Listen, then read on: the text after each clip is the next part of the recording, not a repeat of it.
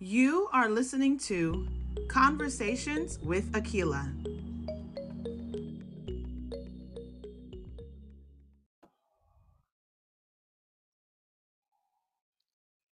Please be aware you are getting ready to listen to an episode that is intended for a mature audience only.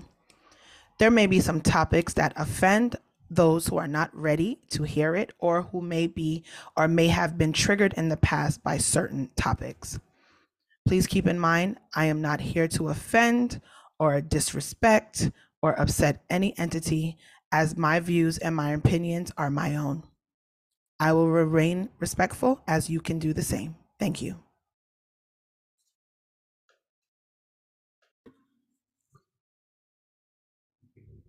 Hello, hello, hello there. Welcome back to Conversations with Aquila, where I have a lot to say. Okay. Wow. Wow, wow, wow. First of all, happy new year. This will be my first recorded episode, I believe, since the new year. Welcome. I hope 2023 has been good to you. My year has started off a little, with some sadness in some areas of my life, but nonetheless, we are grateful to have crossed over. We are grateful, that we're all still here in some way, shape, or form.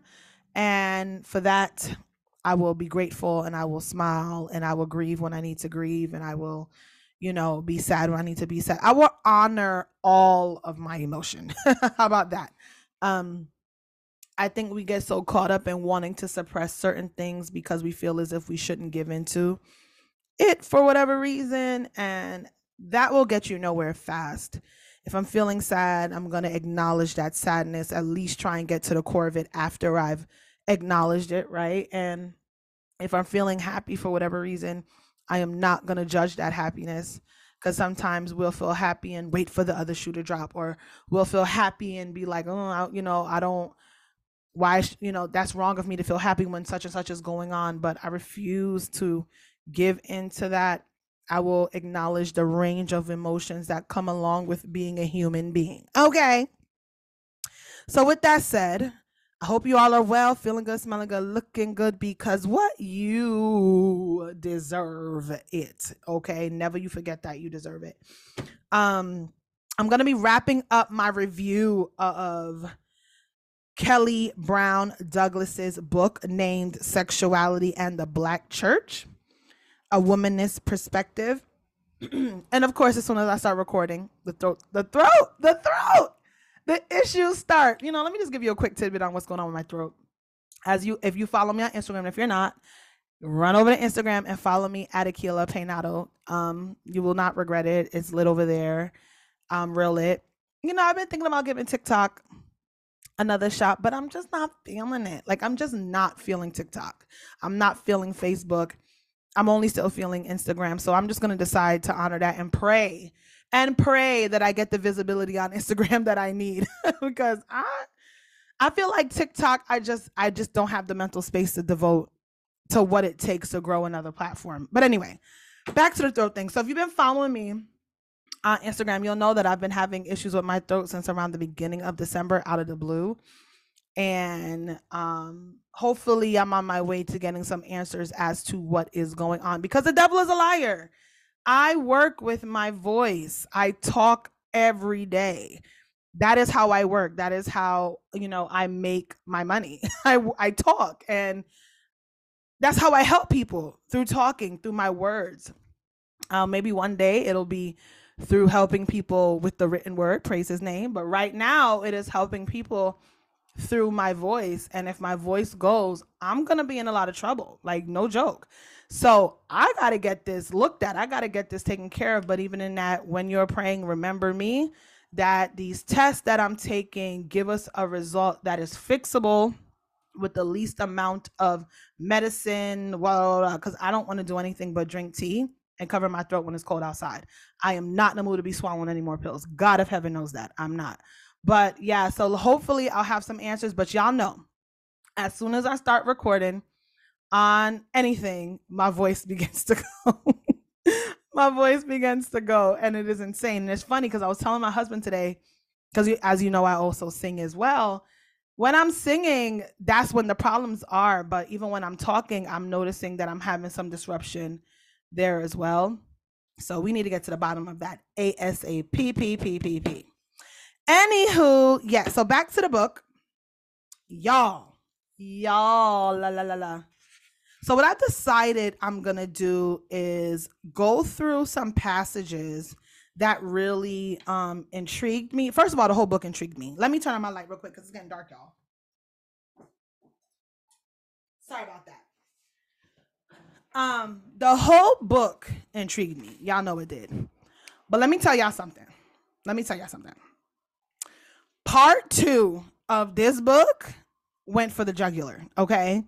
Part 2 of this book had me going, you hear me? Like, that's me moving the pages, like turn the pages, like, oh my God. Honestly, I could have highlighted every page of part 2. There was something on every page of part 2 that stood out to me. As a matter of fact, it was on page 66, although that's me getting ahead of myself. But on page 66, I looked at the first, like mind you, page 66 is 2 pages after part 2 of this book begins, and this is in chapter 3. And when I say I could read this whole page, but I'm not going to, oh my goodness, like it was just insane. Like it starts with, notwithstanding the indignities of slavery, the value of marriage was not weakened for the enslaved Africans. In some instances, they contrived their own rituals, such as jumping over a broom to mark a relationship of marriage. Most often, however, these couples were bound together by affection.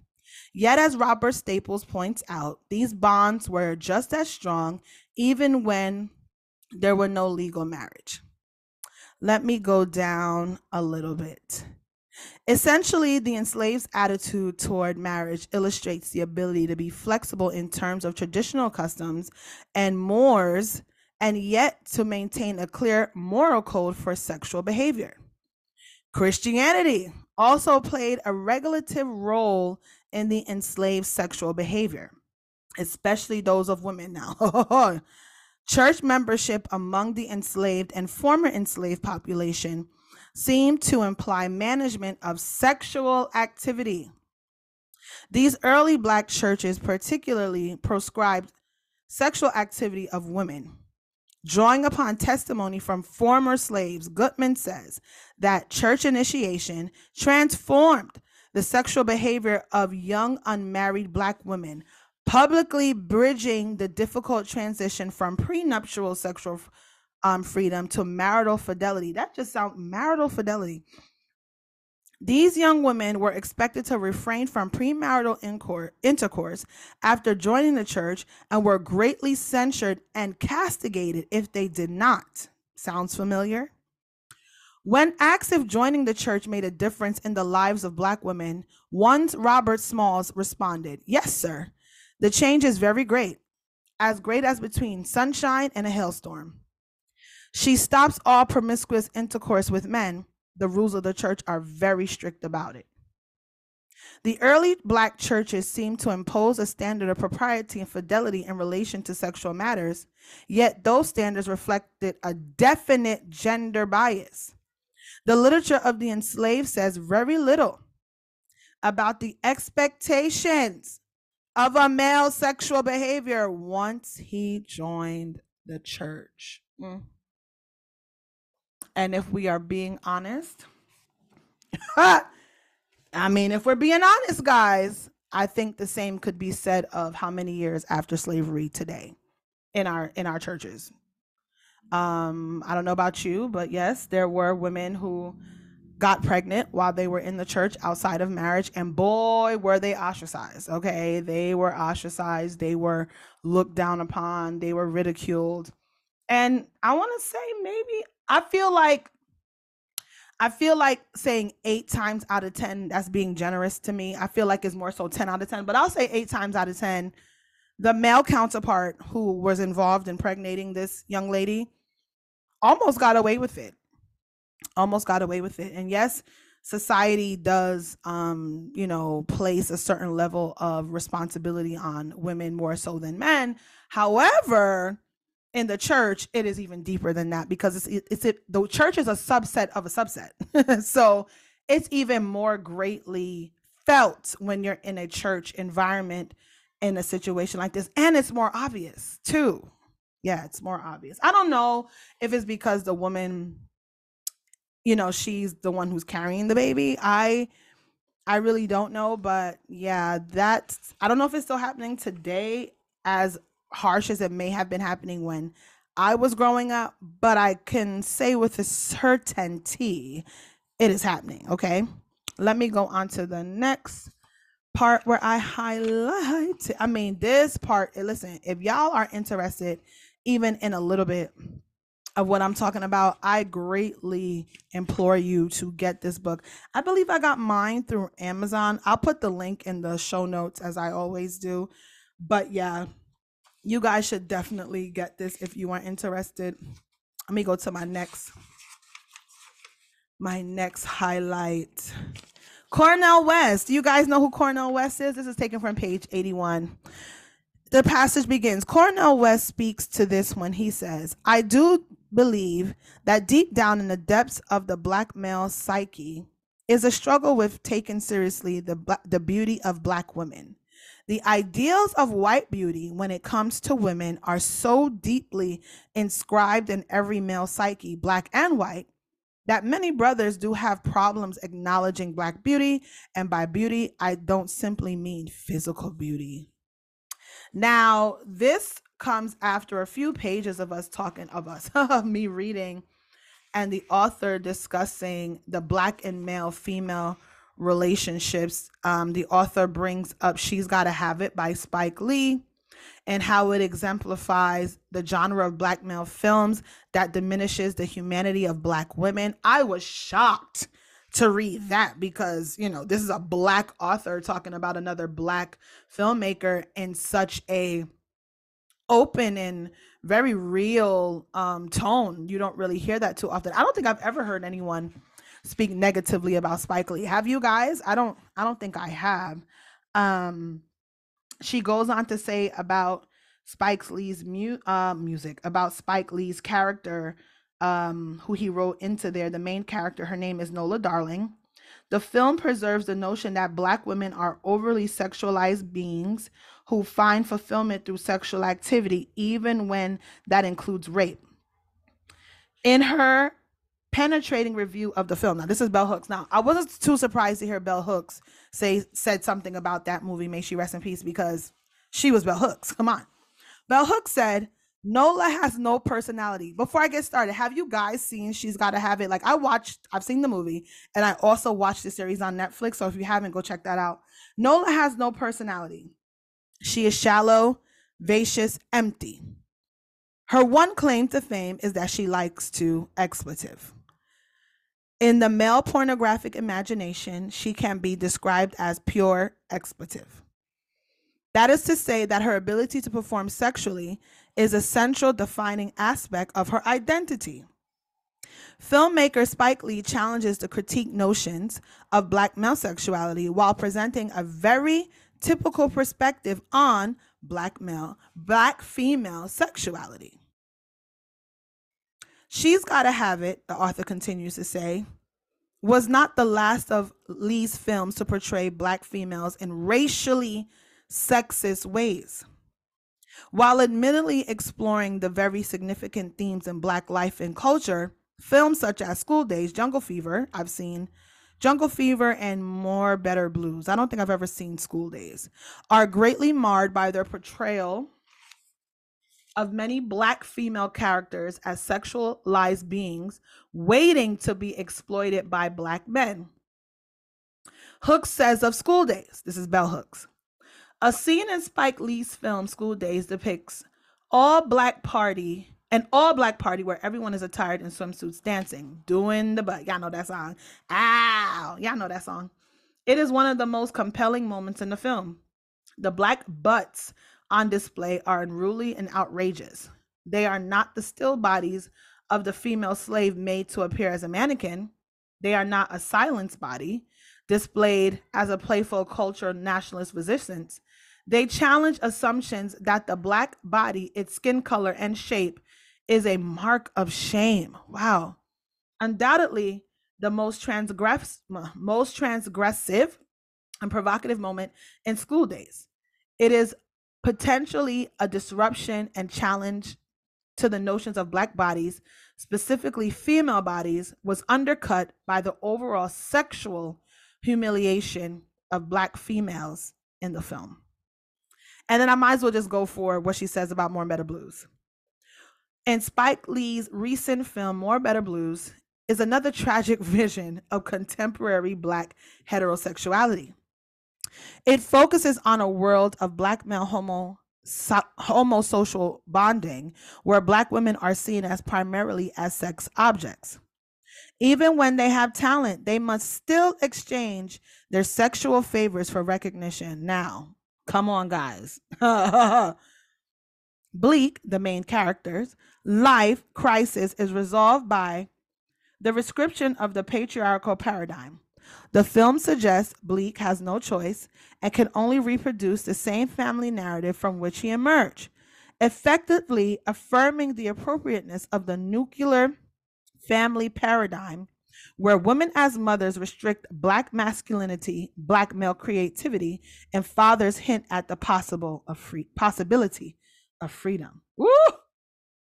Now, I had to read all of this to give context to Cornel West's quote in regards to the ideals of white beauty when it comes to women are so deeply inscribed in every male psyche, Black and white, that many brothers do have problems acknowledging Black beauty. And by beauty, I don't simply mean physical beauty. So now that I've read all of that about what Hooks and authors said about Spike Lee's movies and everything of the sort, I hope it gives that quote some context. Basically, in my interpretation, the author is trying to say that it doesn't matter if a Black woman is gorgeous, attractive, intriguing. She will still be portrayed down to what the use of her genitals are for. Ultimately, there is no other dimension to her. And in dimension, that's where Cornel West is talking about beauty. There is nothing else that the Black woman can offer, even if she is physically beautiful. And it's unfortunate that that's the case. And I mean, the reviews that Hooks gave and the author was crazy. I mean, they even go on to talk about how how people were upset about Boys in the Hood and how people now turn the table on women creative, like Terry McMillan and Alice Walker. About they depicted men in a weak and demeaning view because they talked about men being dogs and cheating and blah blah blah blah. So this is a pretty interesting part. This is chapter 3. Pretty interesting part about how all of this plays into how we all view each other. On page 83, the passage about Black spirituality. Yeah, y'all know. This was all for me. I think I highlighted the most in the Black spirituality part. Let me start here. In many Black churches, unwed mothers are publicly chastised and made to repent in front of the whole congregation, while the fathers are often ignored. This humiliating sexist ritual harks back to early Black church expectations that Black women should remain chaste after joining a church that all the while said nothing about the sexual conduct of Black men. This double standard is hauntingly reminiscent of the logic used by white men who fathered children by Black women during the antebellum and postbellum period.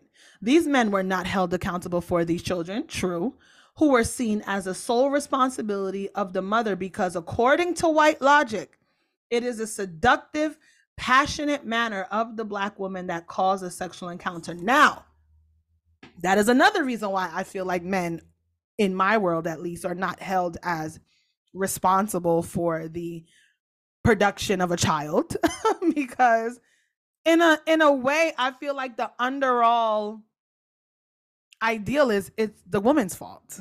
She probably seduced him, she probably coaxed him into doing this, all types of ill, just stupid things it takes to, unless there was a forced rape. And as we know, men can be raped as well.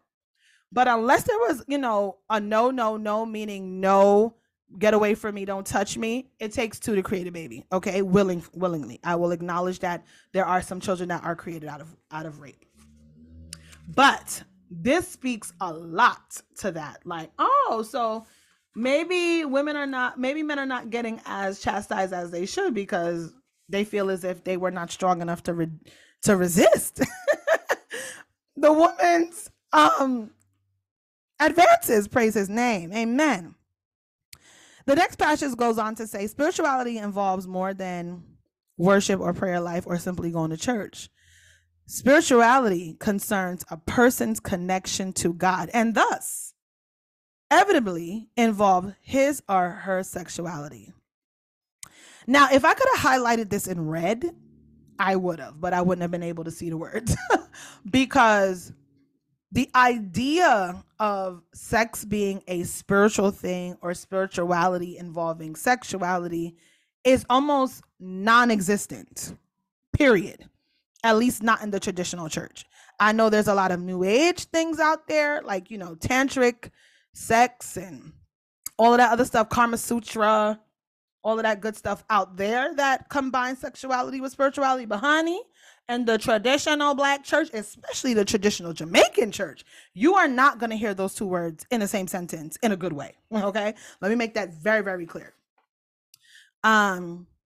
Human sexuality and spirituality are inextricably linked because both involve a person's relationship to God. Woo-hoo! My. Yo, she was doing it in this book. I'm surprised that we're not reading this book like in school because it was that level of information in here. Like, yeah, we need to talk about this. Many African cultures long embraced the intrinsic connection between sexuality and spirituality. This was evidenced by their resistance to the dualistic distinctions between the sacred and the secular, the soul and the body. As Peter Paris observes in his study of African spirituality, secularity has no reality in the African experience. The human body and the entity of the human being are viewed as part of the sacred, as part of the divine, including the human being as a sexual and relational being. This is why many African cultures did not view sexual intercourse as bad or evil, but celebrated this sacred part of life. Child, my jaw was on the ground. I said, is that so? My jaw was on the proverbial ground. Like, I couldn't believe that. Like, okay, so, and granted, I'm just going based off what this author has written. I have not done a deep dive into, I want to say, none of African spiritual culture. As a scholar, I've done it, out of curiosity, but I have not deep dived into African spirituality as a scholar. I don't know if that's something I want to do. I don't know if that is something I even have the mental capacity to do, because I feel like to give it the due that it deserves, I'm going to have to really, deep dive in. I don't know if that's going to cause me to have to travel there or have to take a course on it, or maybe the Lord will drop someone in my path. I don't know. But that particular passage really intrigued me, because I'm like, hold on. So there was a whole idea of what sexuality was viewed as and what it could have, potentially turned into long before the African slave touched the soil of America. Now, I don't know if that's just based off of Western African cultures, or because, Christianity was contrary to some of the belief out there, Christianity was in some form in some countries in Africa. Yes, there were other religions governing at the time, but Christianity was definitely one of them. However, I do not know what the Christianity of Africa, meaning what the Christianity of those African cultures look like versus what the Christianity of the white Western world looked like when the African slave come here. So that's a distinction that would have to be made in order for me to really have my jaw on the ground with this passage right here, because whoa, because if what she is saying pertains to the Western Christianity ideals in Africa, meaning West Africa, meaning that they did not view the body as secular but as sacred as the spirit. Therefore, sexuality was as sacred and not viewed as a secular thing, but a thing that was, needed or necessary to the body. In Christianity in Africa, and that stopped when they got here, that says a lot. So, and then again, culture also plays a part in this too, because, culture can drive the religion, but that's not what this episode is about anyway. But that is something to think about. So that all, guys, that all came from chapter 3. That was one chapter I read all of that from. And I didn't even read everything I wanted to read. Okay, take that in. Okay, chapter 4. In pure transparency, I have to read at least the title of this chapter, and then I'm going to give an explanation as to why I will not read any of the highlighted passages from this chapter. So chapter 4 is homophobia and heterosexism in the Black church and community. Now, the reason why I am not going to read any of the passages from chapter 4 in this particular episode is because I do not have enough experience with the homosexual or LGBTQ plus community to give a non-biased commentary on this chapter. And I don't want to offend anybody. I don't want to upset anyone. However, I am willing to discuss my views on this offline. So if you are interested in knowing what I read or what I highlighted, you can always feel free to DM me. We can talk about it. Or if you go buy the book, you can read it yourself and we can discuss it that way. But I just did not want to comment or give any of my personal views on something that I'm not really familiar with. I don't think that's right. And it would be wrong, as I wouldn't want anyone to do that to my demographic, my life, my world, my choices. So that was why I'm going to skip over chapter 4. It is not because I am a bigot or not understanding. It is because I am not sure if I could give a clear, concise, unbiased view. So we'll leave that there. So part 2 ends with chapter 4. So part 2 ends with the homophobia and heterosexism in the Black church and community. It was really good though. It was still an excellent chapter. It was very eye-opening. They gave a lot of background as to the stigmas that in the Black church, as to why homosexual people or, homosexuality in a whole was viewed the way it was viewed. So that's interesting if you're interested. Part 3, the theology of Black sexuality. Now, come on, guys. I was all over this. I don't even know where to begin in this chapter because there was a lot I could have read. There's a lot I could read to you before I get to the part that I'm actually going to read. Just know it was lit, okay? Sexual discourse and authentic Black faith on page 121. When Black church people approach human sexuality as a vessel of sin and evil, as they perceive it to be only about genitals and sexual activity, and as they refuse to promote frank public discourse concerning sexuality, they betray their enslaved religious heritage in that they have adopted the dominant Western European and Euro-American tradition of spiritualistic dualism and pietism. Recent interpreters of the religion of the enslaved have concluded that the African religious heritage significantly shaped Africans' interpretation of Christianity. Yeah, see, I'm getting closer to my answer. Black religious scholars variously argue that the enslaved used their African worldview, culture, and religious heritage to make Christianity their own. Again, I would have to do more research on that.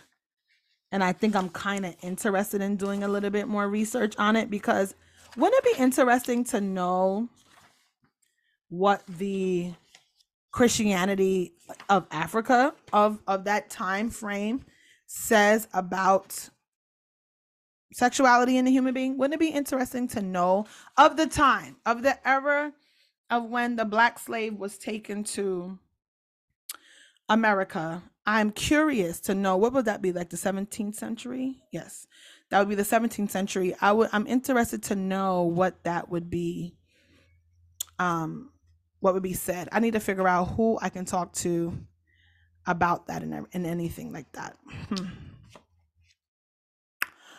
All right, let me go on to my next. Oh my God, where's my next passage? Let me go on to my, you know what? I need to get tabs, so I don't have to keep like, and I have the tabs, I just need to use them. I think I don't use the tabs because there's so much I want to read. And like the tab is going to only take me to that part. And I'm like, no, I need to go back some. Da, da, da, da. All right, let's see. What do I want to go to next? Bible. Oh, guys. This part, what chapter is this? Chapter 6 I'm on now. The chapter 6, page 136. I had to highlight the whole thing. So I'm going to read the whole thing, because when I say she gave an answer to a great way of kind of fixing this gap we have in our churches, or in the spiritual community, in the traditional spiritual community, in the black community, of how we can fix it, this was definitely one of the answers. Not the only answer, and this answer would only satisfy a little bit of people, but it was definitely an answer. This part of the chapter is named Bible Study. Finally, to appreciate what is traditionally considered secular is not to ignore the sacred. None of these proposed activities, book study, movie, music nights, should take the place of what is typically the center of any black church program, Bible study. But again, Bible study must be approached in such a way that a creative engagement in sexual discourse can occur. This means that Bible study should provide an opportunity for personal inspiration and serious reflection of complex issues such as sexuality. I mean, I could have just stopped there, but I'll keep going. To achieve this, the work of Black biblical scholars should become integral to church Bible studies. As suggested in previous chapters, Black biblical scholars are too often unappreciated in Black churches. Yet many of these scholars have painstakingly tried to explore biblical texts in light of the Black experience in a manner that is respectful and affirming to the Black biblical tradition. Their expertise must be utilized by the Black church community. In addition, as preaching has been the centerpiece of the Black church tradition, teaching must also become central. This means that as churches regularly spend thousands of dollars to engage the services of the country's top preachers, they too must be willing to spend money to engage Black scholars and theologians. If a church's budget clarifies that church's priorities, then it goes without saying that theological education is a low priority for far too many Black churches. A theological education week must become as essential to Black church programming as our spring revival weeks. Wow. But not for scholars. They must be committed to pay for both. If indeed Black church people are going to fully appreciate the rich religious heritage and its uniqueness to critique it and grow in relation to it, then they will have to engage in theological scholarship. In fact, Black and womanist theologians cannot carry out their prophetic work as if they do not have access to Black churches. Just as Black religious scholars are accountable to their Black church communities, so must Black churches be responsible to these Black scholars. This means that Black church leadership must institutionalize regular dialogue between the Black church and the Black academy. Again, such dialogue will be invaluable as fostering possibilities for exploring Black sexuality. Wow. She's absolutely right. Absolutely, positively, totally right. There is a lack of conversation that is going on in our community. I mean, that has been going on in our community for many, many years now, that has served to be a great detriment to our progress, spiritual and secularly. Um, and not to, and in a spiritual sense, I can definitely speak to, you guys hear me talk about sex was not discussed. And I don't think, it's not fair to say that it didn't want to be discussed, but I just feel like there were some who felt as if they couldn't give it the discussion heft that it needed. They didn't have enough experience with maybe even being chaste to talk to another chaste person or encourage them to be chaste. Because I mean, let's be real, there was a lot of people out there doing things and coming in church acting like they weren't doing it. So it's kind of hard to have that conversation when you're not exactly sure how to maintain your sexuality and keep it under control yourself, right? It's kind of hard to have that conversation when you're like, hell, I'm struggling with it too. You know what I'm saying? And then for those who are not struggling, the conversation possibly mainly surrounded around heaven and hell. I'm like this because I don't want to go to hell. I'm like this because I want to go to heaven.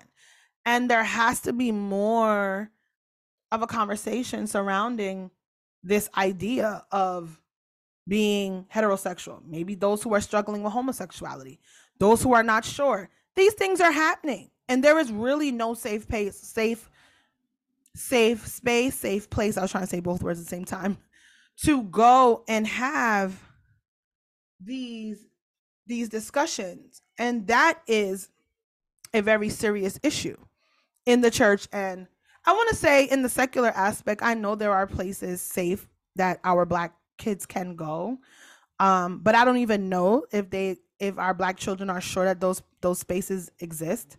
I don't know if our Black children are even comfortable having those conversations because of the stigmas and judgment that can be placed on them for what they're thinking and what they're feeling. So while she's talking about Bible study, she does give credence to having the conversation in general. Now, she's talking about theologians and all that other stuff, child. She don't know. Everywhere does not welcome educated Christians. Let's just call a spade a spade. They don't. And I hope no one is listening to this thinking that I'm bashing the church that I'm still a part of, by the way. Okay, because I'm not doing that. I'm still very much a part of this world that I'm talking about. But I'm talking about bringing it to the forefront. I'm talking about the issues that we're seeing and that we're having. And if anyone feels as if by me bringing it to the forefront means that I don't appreciate and respect where I come from, maybe you need to check yourself and really bump yourself up against what I'm talking about right now. It needs to be discussed. And just because I'm bringing out the problems does not mean I don't respect it.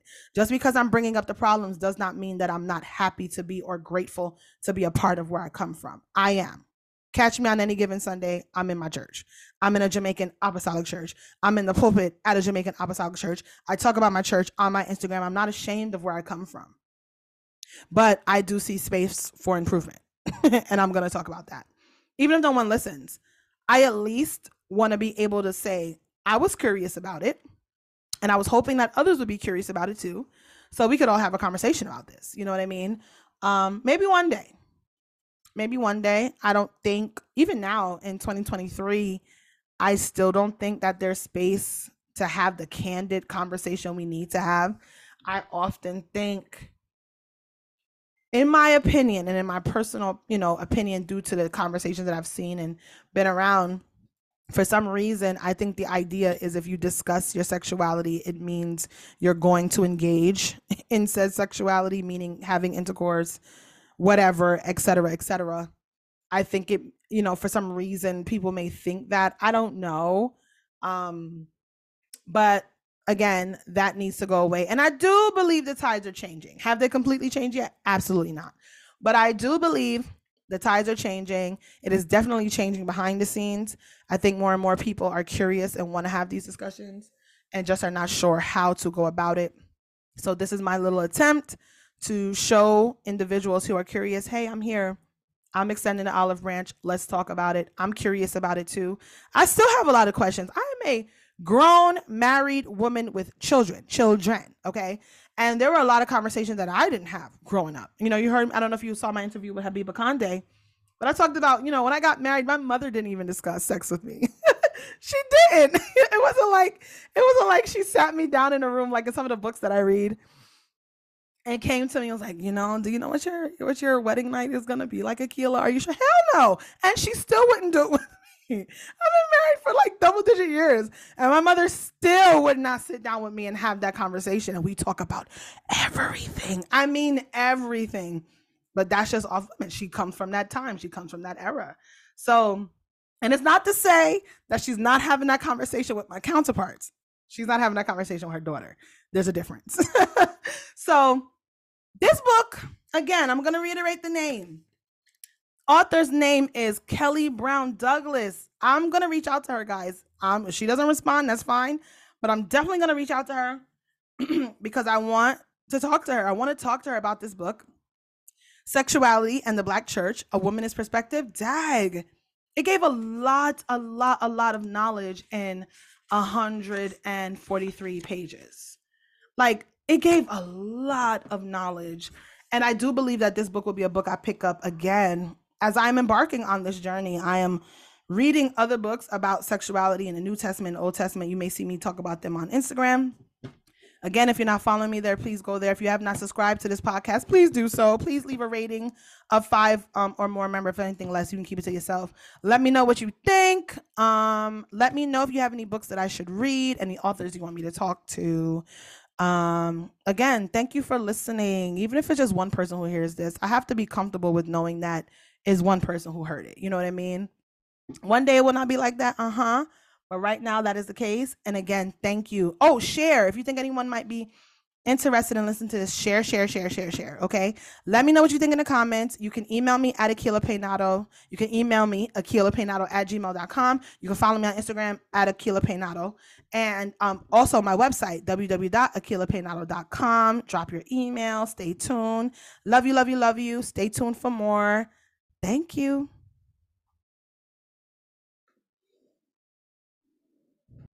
You just finished listening to Conversations with Akilah, where I have a lot to say. Okay? Please be sure to tune in every Friday where you can have a conversation with yours truly. We'll be talking about any and everything. Nothing is off the table. Please remember to share this and like it and comment everywhere podcasts are heard. We are on Apple, we are on Spotify, you name it. Your like, your comment, your share will help this podcast grow. I appreciate you. Thank you.